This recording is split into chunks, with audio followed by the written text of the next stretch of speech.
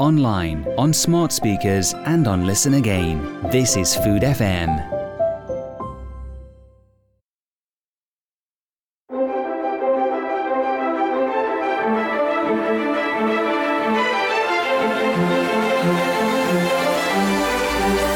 The Drinking Hour with David Kermode in partnership with Club Onologique. The world through the lens of wine and spirits. This week, Domaine Bousquet. Started by a Frenchman, it's one of Argentina's fastest growing wineries. A pioneer of organic viticulture. We'll hear from its owners, Anne Bousquet and Labid Ameri, to find out why such methods are so important, how they put their winery on the map, and what might be next. In 1990, Jean Bousquet, a third-generation winemaker from Carcassonne in the south of France, took a holiday to Argentina. He found himself in Hualtallery, high in the Tupungato district of Mendoza's Uco Valley. And the rest, as they say, is history. Upping sticks a few years later in 1997 to set up one of the first wineries in this very special spot in the foothills of the Andes. He effectively started from scratch. There was nothing there at the time. He was told he was crazy. A quarter of a century later, Domaine Bousquet is owned by his daughter Anne and her husband Labid Ameri, and it's now one of Argentina's top 10 wineries, one of the biggest exporters to America, a growing presence in the UK, and a pioneer of organic wine in Argentina. It's also multi-award winning, scooping more gold medals than any other single producer at the IWSC this year.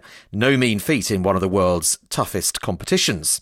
More of that later, but first of all, how did they do it? Well, I caught up with Anne and Labid in their winery, which also has a luxurious lodge and successful restaurant attached. And we started off with a bit of history. So we started exactly 25 years ago.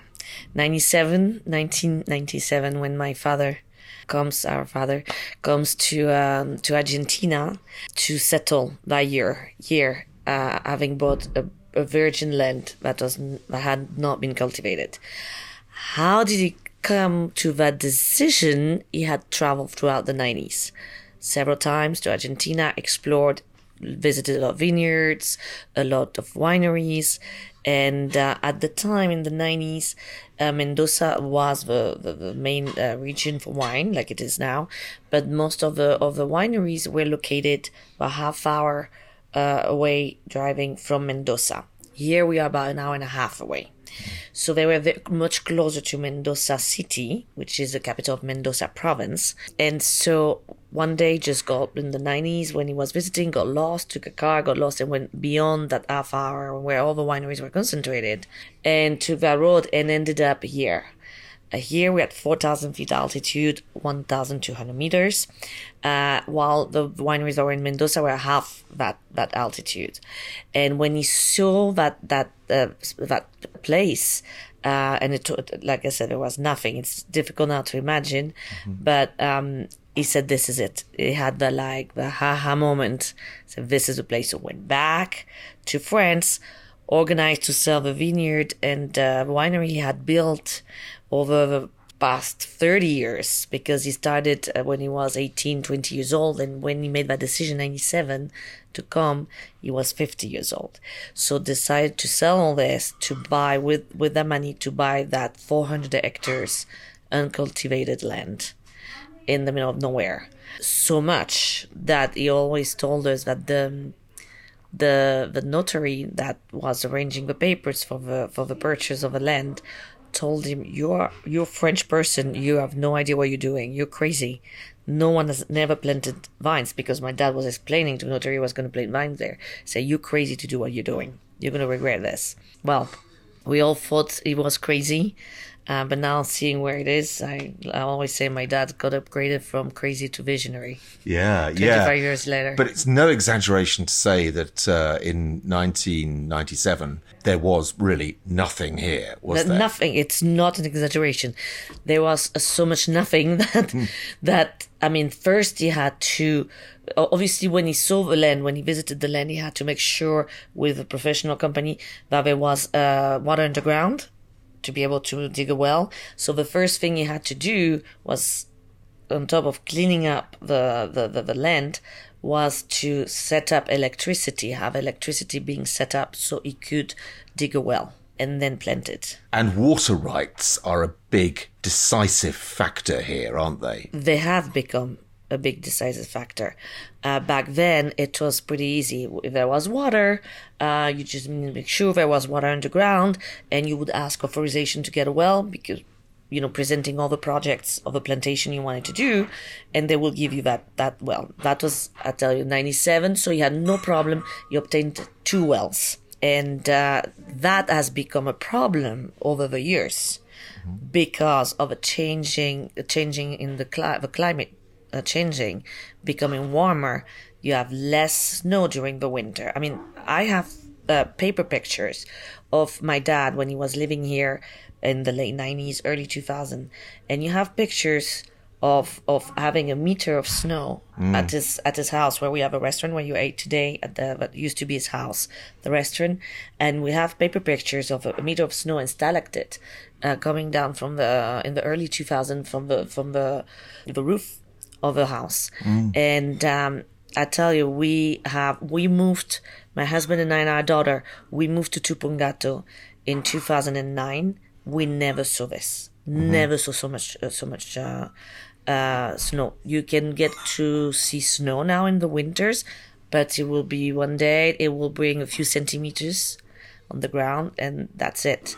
I mean, we here in the winter, we have the 1st of July today, or the 2nd of July today. We're in the winter here. You see how it is. Yeah. You're in t-shirt. Yeah, no, it's cold at night, but it's beautiful and sunny during the day and really lovely and fresh. So yeah, you're right. But it's warmer, like in a lot of other regions of the world. It's much warmer than what it should be, than normal. And when we at 1,200 meters altitude, when you have less snow here, you also have less snow at the top of the mountains, and that snow for us is what, for the province of Mendoza, brings us the water into the wells, because all this snow becomes water that goes underground and gives us the wells. So as I said, during the 2000s, the winters became warmer and warmer to the point that 10 to 12 years ago, I think maybe it was in 2011, the province of Mendoza, the government of the province of Mendoza, decided to put a full stop on authorization of wells, new wells, which was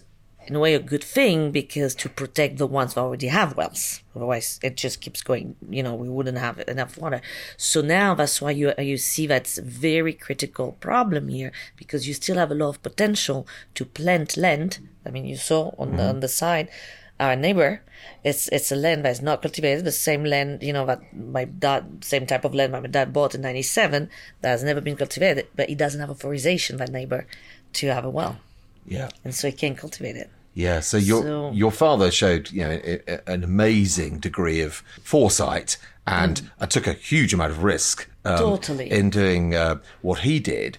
Just explain, before we talk about how you and your brother got involved, just talk about how you got involved with and how you met Labid, your now husband, because that in itself is quite an interesting story. Yeah, well, of course, you know, growing up in Languedoc and Carcassonne at the winery of family winery in the vineyard, of course, I say I will never be involved in the wine industry. Right. I'll never have a winery, but this whole thing is completely crazy. I mean, because you know, in Languedoc, like in most of a region in Europe, wine region, you have rain, and when you have rain in the harvest, you need to go fast.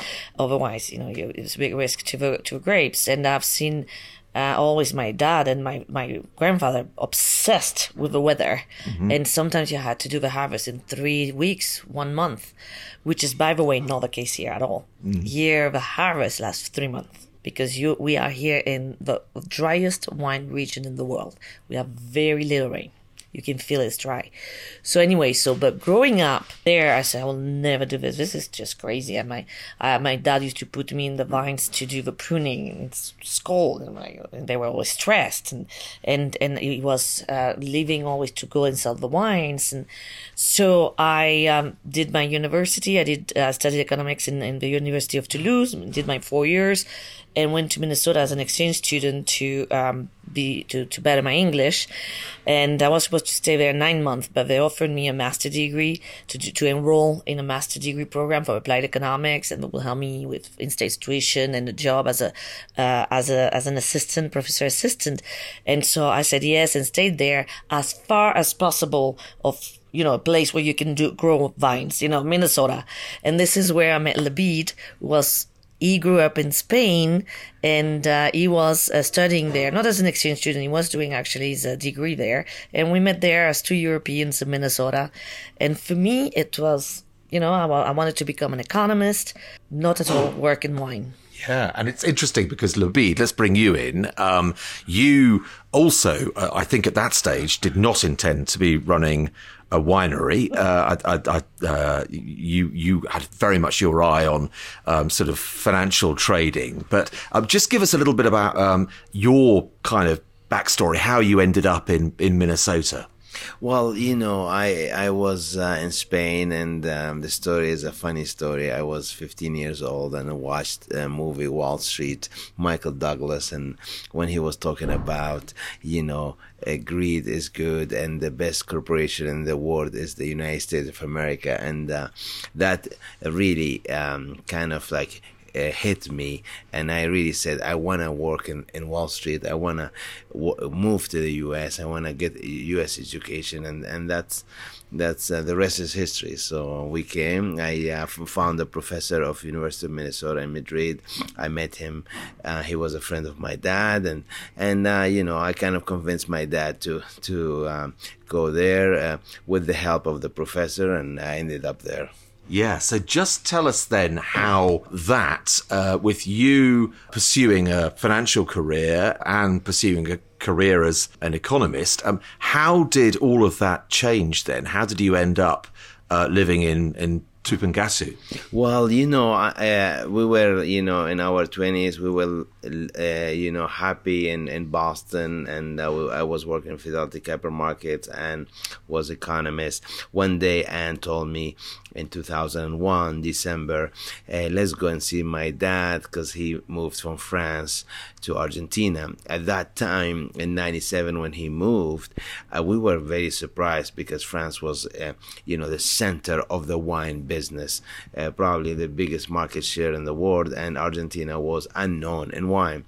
So it was intrigued for us to see what's going on in Argentina. We arrived here and we saw impressive Gualtieri area, Tupungato, Mendoza area.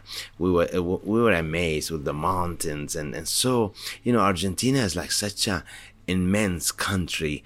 It's like so natural, air is so fresh. So my father-in-law really was growing grapes, Malbec, and we started tasting Malbecs, and we fell in love with the country, and not necessarily the industry, but we really loved it. And we saw Argentina had a lot of crises at that time. December 2001 had 5 presidents that month, even though it was challenging as a country, but we really thought Argentina had it could be a great opportunity for business.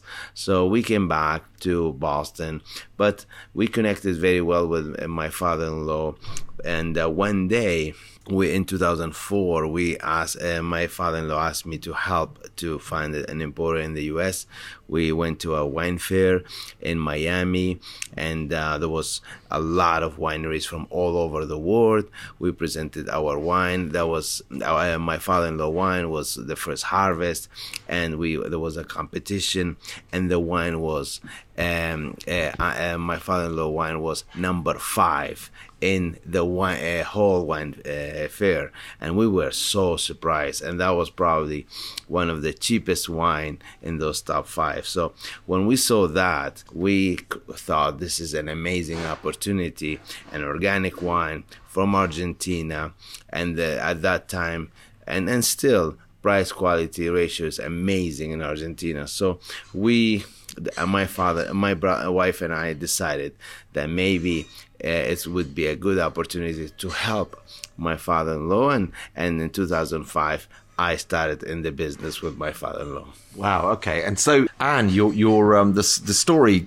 to pick up the story at that point, your father had almost been a bit too successful for his sort of comfort level, I guess. You know, the business had taken off, but you then, with your brother, with Labid, you then sort of decided with your father to take a far bigger role, to effectively to take over this part of the business. That's right, isn't it? Right, yeah.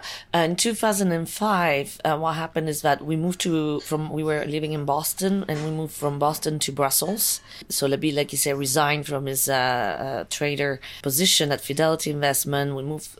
I keep my job. I was an economist for a Boston company.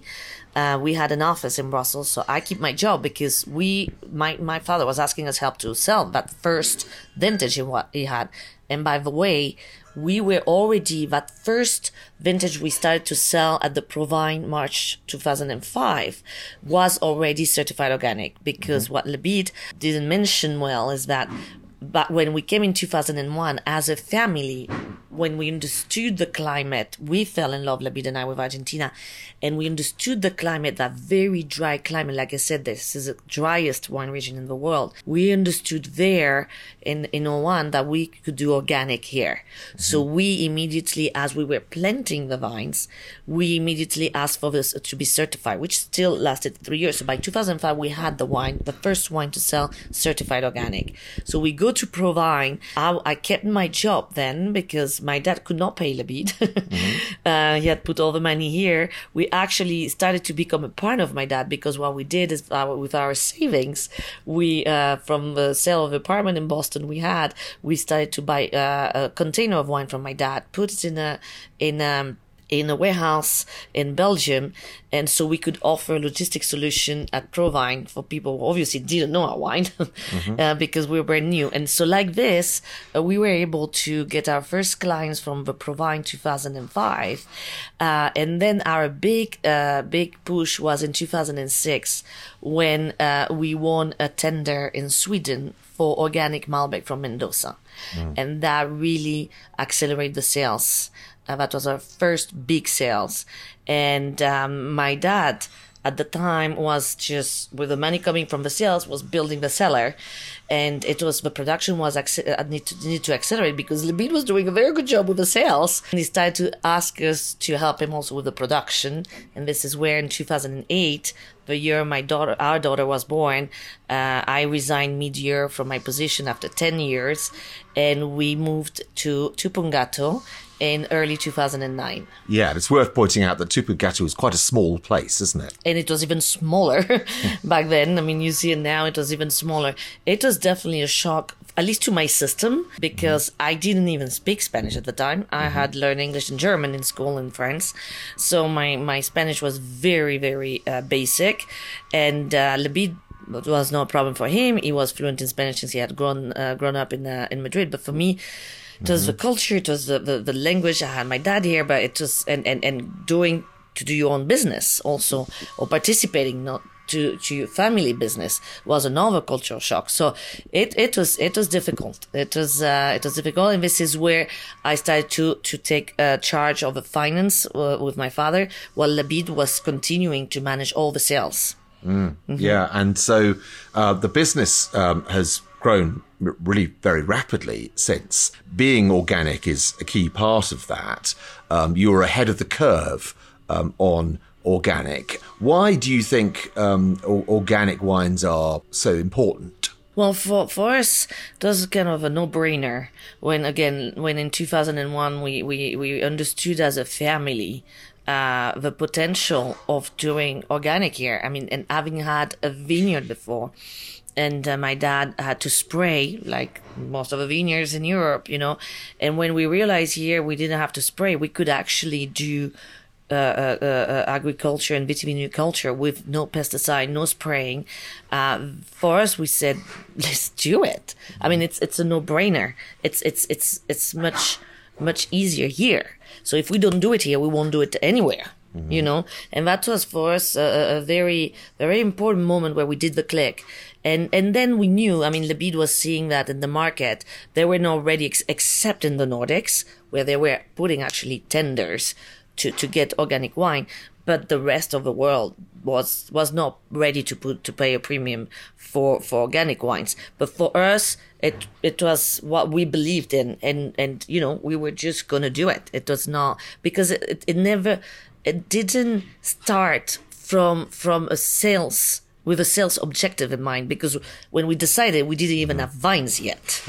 So it really started from understanding the terroir, the climate, and the potential of doing organic, and adding our grain of sand or salt, to make this world better. And Labid, organic now is fundamental to the proposition for the various wine labels that fall within Domaine Bousquet. Has the market, in the time that you've been working in wine, has the sort of understanding, the demand for organic really changed?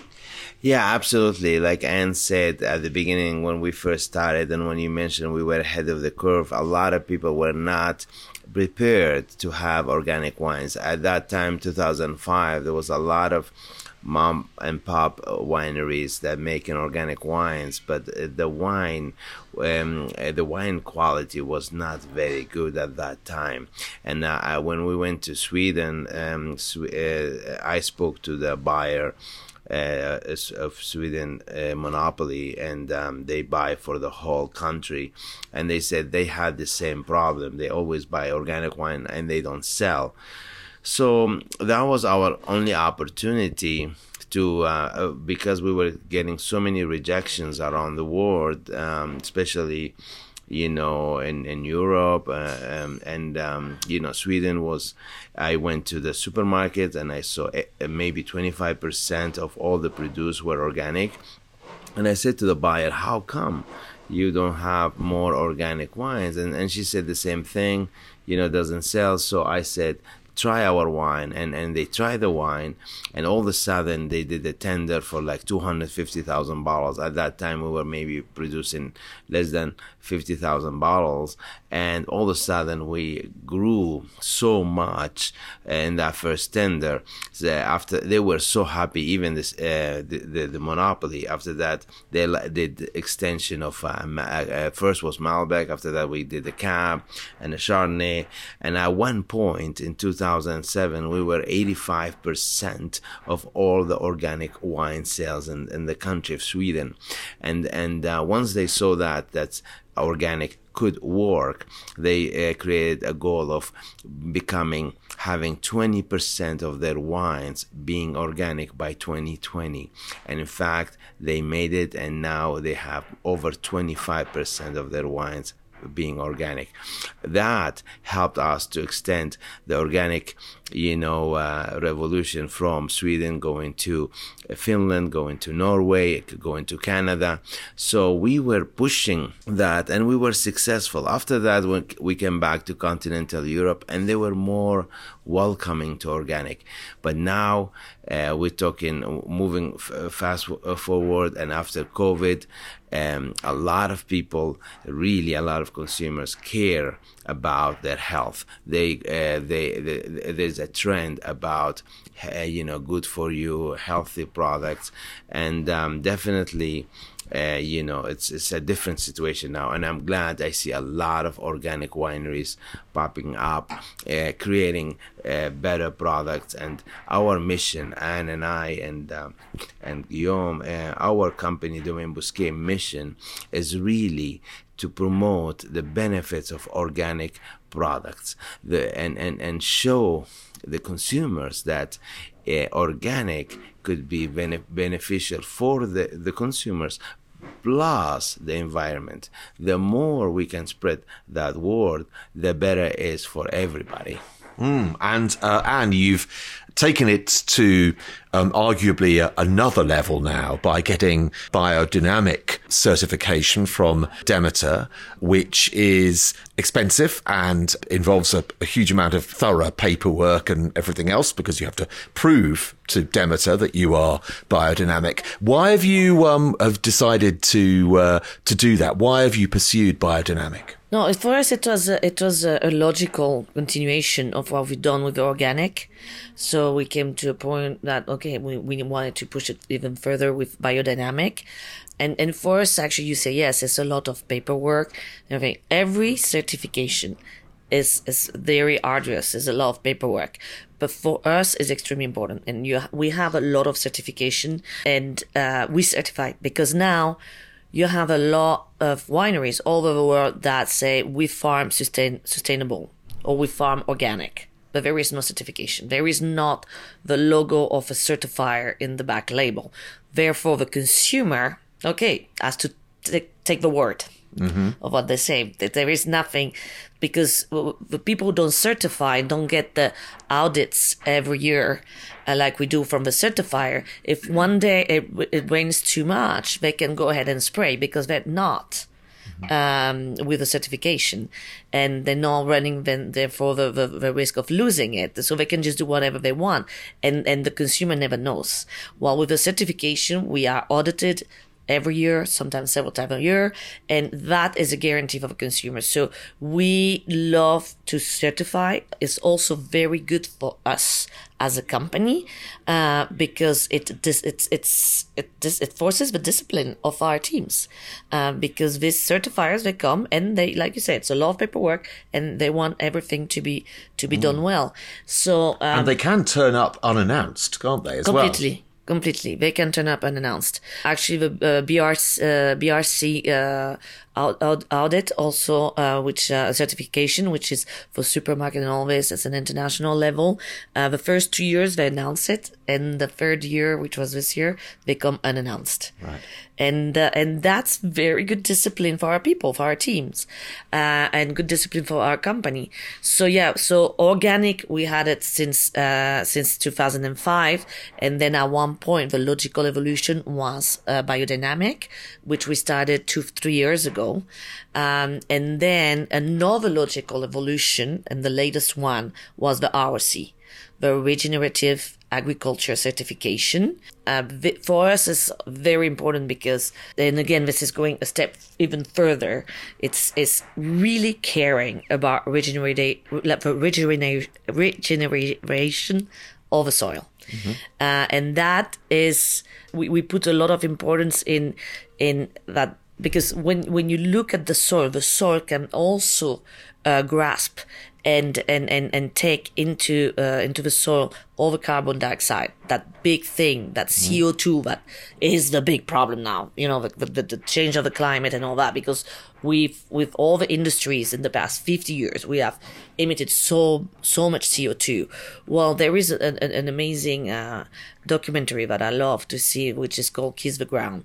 And that shows you how if you have a very healthy soil, one of the solution to the mess we've created is to have soils with plants, with trees, with healthy plants, with plants that are very, very with a lot of energy, very, very lively. And they will absorb the carbon dioxide and they will put it in the ground, which actually the ground needs it. Not the sky where we are. And that is a very important for the future of the agriculture. And this is about using techniques on the soil that don't plough it up so much so they don't release carbon dioxide, and then improving the soil quality so that the plants, through photosynthesis, absorb more and carbon store it in the ground. Yeah. But if you have dead grounds, dead soil, because of spraying chemicals, these soils are dead and they won't absorb anything.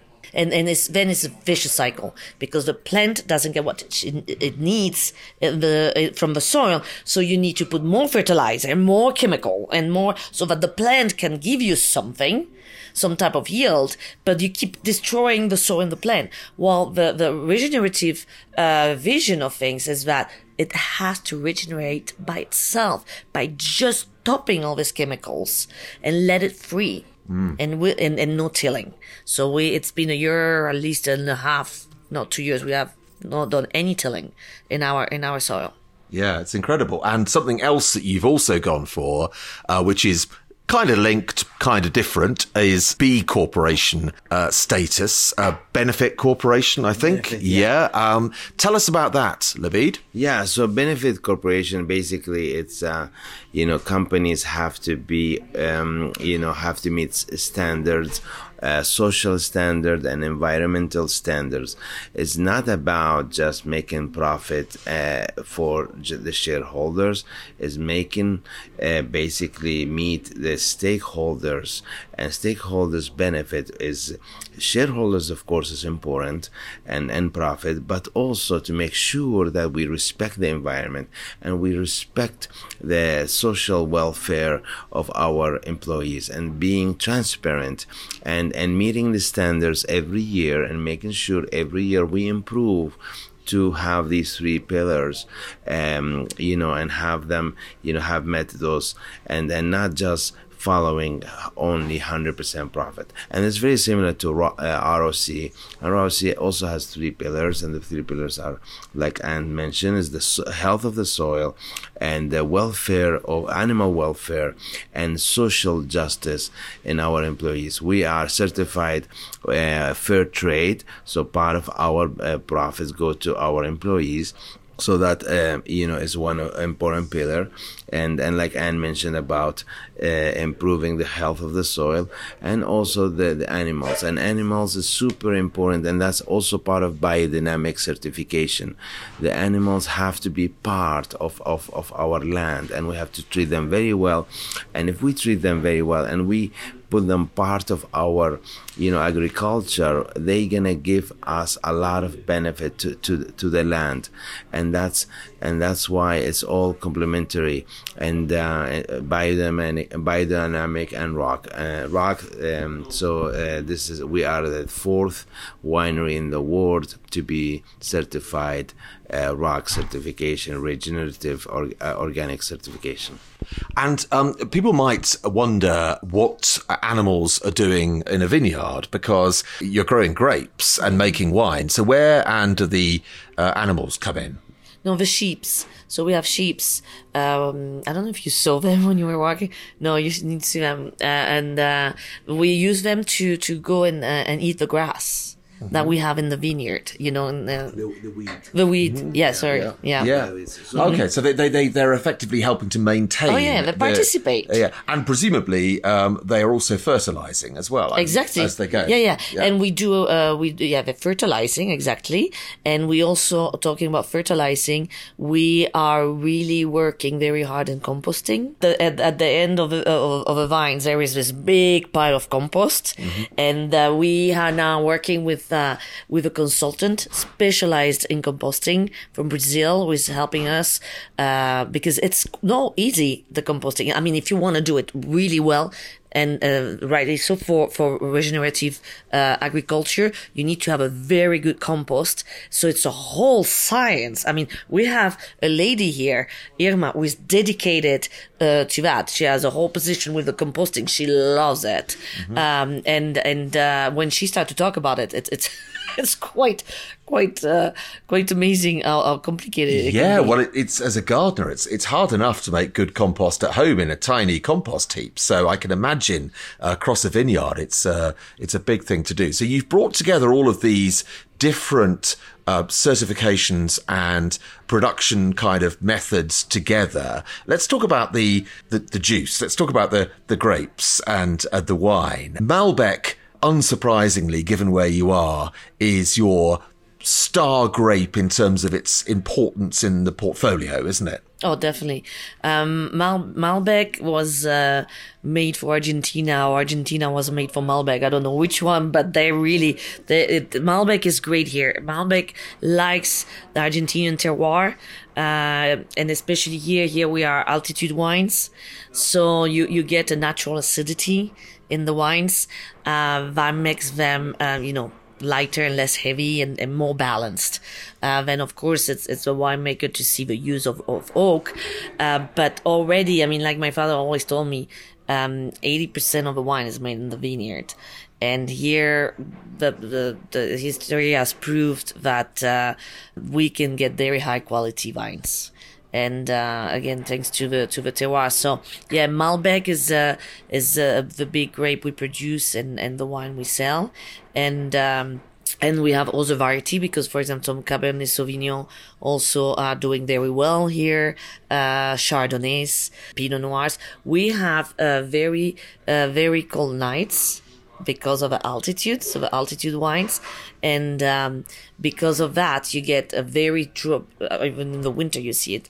In the summer also we can get in the 30s during the day, but we will go back to 15 at night, and that is very good for a Chardonnay or Burgundy, or a Pinot Noir, the Burgundy grapes, but like the cool nights. Yeah, and it's really made a difference to Malbec, I think, versus some of the Malbec that's grown a little bit lower down in Mendoza, closer to the city. Yeah.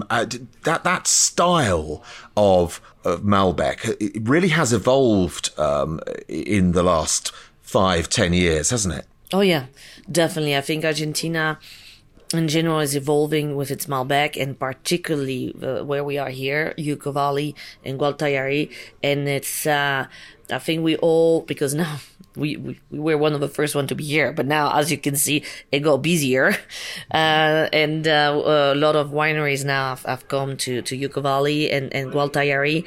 And I think what we're seeing is that the Malbec grapes is so beautiful that there's been more an evolution towards letting the terroir express itself in the vines and put less makeup into it.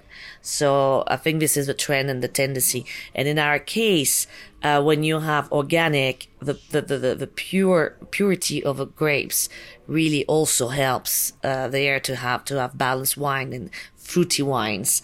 We see it even in all our lines, but also in our line, we have a line called Virgin that not only is made with organic certified organic grapes, but also with no sulfite added. Mm-hmm. And we did the first wine in 2018, a red blend, and it was really an adventure for us because we didn't know what to expect. Once you don't put any sulfite, which is what preserves the wine, you don't know how it's going to get to the market. You don't know how it's going to evolve. So we kept bottles, and every year with Rodrigo, our winemaker, we taste a bottle of 2018. And it's very good, very good. So even though we had no sulfite, the wine can last 5 years later. It's still good. And that, we think, is thanks to the purity of the wine of being organic grapes. Yeah, that's very interesting because sulfur is obviously used to stabilize a wine, to keep it stable, to keep it fresh. Why was it important to you to make a range of wines that had no added sulfur? We wanted to try, again, the logic evolution. We started with organic wines, and we wanted to see if we can push it also to non-sulfite added. And as I said, the logical evolution of trying, and it has been a success. And now we also just launched in the past year or year and a half a kosher wine, also non-sulfite added to the markets, Malbec, and organic, of course, organic and non-sulfite added. And we're just launching now also a low alcohol wine, also non-sulfite added. Right, you're kind of restless innovators, aren't you? This is fundamental to the business, is it? Always pushing at the boundaries, always trying to develop the next thing. Exactly, and also we see a gap and a need in the market, like the low sulfite added. There is a lot of consumers that are sensitive to sulfite, and it's not easy to make non-sulfite wine. But we see in the tastings, we see a lot of female consumers. They say, I have a lot of sensitivity to sulfite. I have headaches the next day.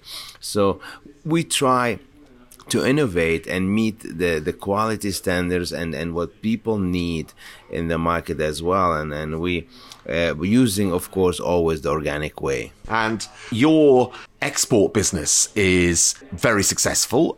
You have, given that this is not by any measure an old business, you're now, I think, in the top 10 exporters from Argentina. I think you're the third biggest in the United States now, and certainly in the top 15 in the United Kingdom as well. How have you built that business so fast? Well, I think there's a lot of things. It's very important, the quality. For us, quality is super important, and what consumers care about is quality. And it's very hard to sell the first bottle, but it's harder to sell the second bottle. And we want to try to make sure that any consumer, when they buy our wine, of course, there is a benefit of organic, and that's important, but the consumer cares about quality. And we try to our position here in Gualtieri and everything we do in our company is focused on making sure the best quality that we can deliver to the consumer. And in our opinion, we have a very loyal consumer base that come back again to buy our wine, and they are discovering our style of wine, and also the fact that it's healthy and is organic. And Anne, your father and then you and your family have shown great foresight in terms of where Argentina can go. What do you think is next for Argentinian wine? I think the Argentinian category has ups and downs with the economy and everything, but I think it's a strong category. Malbec, I think, is a very good value. I think the British market, the UK market likes it a lot. It's a solid varietal for a good price. The price quality ratio you can get is good. The same for the US markets. These markets are good fans of Argentinian wines and particularly Malbec. I think the future is to continue as a whole, as an industry, to deliver consistent quality for Argentinian Malbec, and Malbec that adapts, wines that adapt to the new demands of a consumer, less oaky, low alcohol, all these type of things. But also I think we have an important role to play with Chardonnays and Cabernet Sauvignon and Cabernet Francs, and that's something we need to continue to explore as the Argentinian category, I think. Yeah, well, they're all delicious. Malbec tends to steal the kind of limelight somewhat, right. But the great varieties you just mentioned, Cabernet Sauvignon, Cabernet Franc, Chardonnay, do excel here. They are much more competitive fields for Argentina because Argentina kind of owns Malbec now, but it doesn't own Cabernet Sauvignon, Chardonnay, or Cabernet Franc. So how are you planning to kind of surmount that particular challenge? Because it's a very, very crowded marketplace globally, isn't it, for wine? Oh, definitely. It's a very crowded marketplace. And no, we don't pretend, to take over these markets. But just to add, I mean, I think the consumption of, for example, of white wine is growing, again, because I think people are going for healthier solution and options with a low alcohol, with the whites that are lighter. Also, it's getting hotter everywhere. So you don't feel like so much like before drinking big quantities of heavy reds. So, and there is so much white and Chardonnay you can plant in already the old world. So I think maybe the new world can bring some more quantities as we see demand for Chardonnay growing in the world. So this is where a country like Argentina can help. And a final word for Cabernet Franc as well, because as you know, I'm a big fan of Cabernet Franc in Argentina. I think it has an amazing role to play. What do you think makes it distinctive and special here? Again, Cabernet Franc, I think, likes the terroir here, definitely. And there is more and more wineries doing Cabernet Franc. I think this is going to grow. We're getting very good results. We ourselves planting more Cabernet Franc now because there is a demand. Again, the Cabernet, it's in there in the family of a Cabernet Sauvignon. And if you look at the Cabernet Sauvignon, how different it is a Cabernet Sauvignon from here and compared to Chile, for example, our neighbor.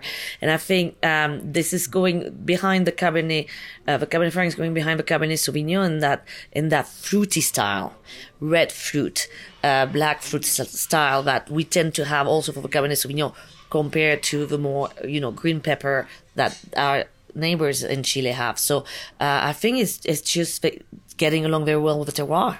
Mm-hmm. Yeah. Yeah. Well, it likes it. It does. And we like it. And I like it. Yeah. Thank you both so much for hosting me and for chatting. Thank you very much, David. Thank you. The Drinking Hour with David Kermode in partnership with Club Onologique. The world through the lens of wine and spirits. Let's round off with a selection of medal winners from the IWSC, as ever. As regular listeners will know, Argentina was judged in situ in Mendoza this year for the first time, with a team of international judges flying out to join specialists from South America for 2 days of location judging. And I was fortunate to be among those international judges. Combined with those wines assessed in London, a total of 444 medals were awarded for wines from Argentina, with 11 golds, over 150 silvers and more than 270 bronze medals. And you can hear the first batch of those golds in episode 124, our special edition focused on altitude Argentina. Hopefully you caught that, but if not, do have a listen. Here are some more of the top medal winners from Argentina, and let's begin close to home with Domaine Bousquet, which, as I mentioned at the start, landed more prestigious golds than any other producer, a trio in fact, and that's quite an achievement because this is a notoriously exacting competition. We featured one of those golds last time, so here's another. Domaine Bousquet Grand Bousquet Organic Malbec 2021. I was actually on the judging panel for this one, judging blind, of course, alongside Andrea Donadio, Amanda Barnes and Aldo Graziani. And we gave it 96 points, one of the highest scores. Here's what we said. Complex and elegant, this wine has a beautifully expressive palate with wild bramble fruits, mineral layers and a delicate smoky character under floral purity. The tannins are firm but well balanced by a lively freshness and ethereal polished finish. The judging process was overseen by Dersu Viana Jr., MW, a previous guest a few times here on The Drinking Hour. Here's another gold medal winner, all of the golds ratified by Junior. One of 2 golds for one of the great names, Bodegas Bianchi. You can hear its celebrated winemaker Silvio Alberto in that episode 124. Bodegas Bianchi Gran Familia Corte 2020, another one judged by the panel I was sitting on. This is a blend this time, led by Malbec with Cabernet Sauvignon, Merlot and Cabernet Franc. Here's the tasting note. Appealing perfumes of cassis and ripe black fruits. Full-bodied, carrying black pepper, cloves and cigar box. Complex layers of flavours and textures. Traditional in style, offering 10 years of potential. Finish is gentle, persistent, dark fruit flavoured and ethereal. Next, another gold, this one for another famous name, Bodegas Salentine, Portillo Organic Malbec 2022. 95 points for this one. The judges described it as deeply powerful and concentrated, with tremendous depth of flavour and complexity throughout. Ripe black and blue fruit flavours dance around tones of nutmeg, clove and freshly ground black pepper. Silky and voluptuous, yet remaining wonderfully vibrant and fresh. Outstanding, they said. Malbec led the medals table, unsurprisingly, as the country's adopted signature grape variety. Here's an example: Bodega Benegas Family Juan Malbec 2022. 95 points. The judges described abundant aromatic intensity showing dark and blue fruit characteristics, mineral stony aromas, violets, black plum and oak influences on the nose and palate. Fresh palate with medium tannins, balanced and pure with lifting aromatics and salty notes on the finish. Our final gold, Bodegas Fabre Alta Yari Gran Corte 2021. Another red blend led by Cabernet Franc this time with Malbec and Cabernet Sauvignon. The judges' tasting note: sweet, ripe raspberry fruits and elegant lifted mint and herbal spice notes. Concentrated, rounded and juicy, blackberry palate, vibrant acidity and firm tannins. Elegant black pepper texture and lovely fruity character, lingering on the finish. Well, there's no lingering on this finish. That's it for another edition of The Drinking Hour, the 128th episode. My thanks to Labid, Ameri and Anne Bousquet. Congratulations again to them on their success. You can find my wine column at clubonologique.com, and you can find us on Instagram and X. That's the thing we used to call Twitter. Look out for Food FM Radio 2, and I am Mr. Venusaurus on both of those platforms. For now, though, thanks for listening and goodbye. The Drinking Hour with David Kermode in partnership with Club Onologique. The world through the lens of wine and spirits.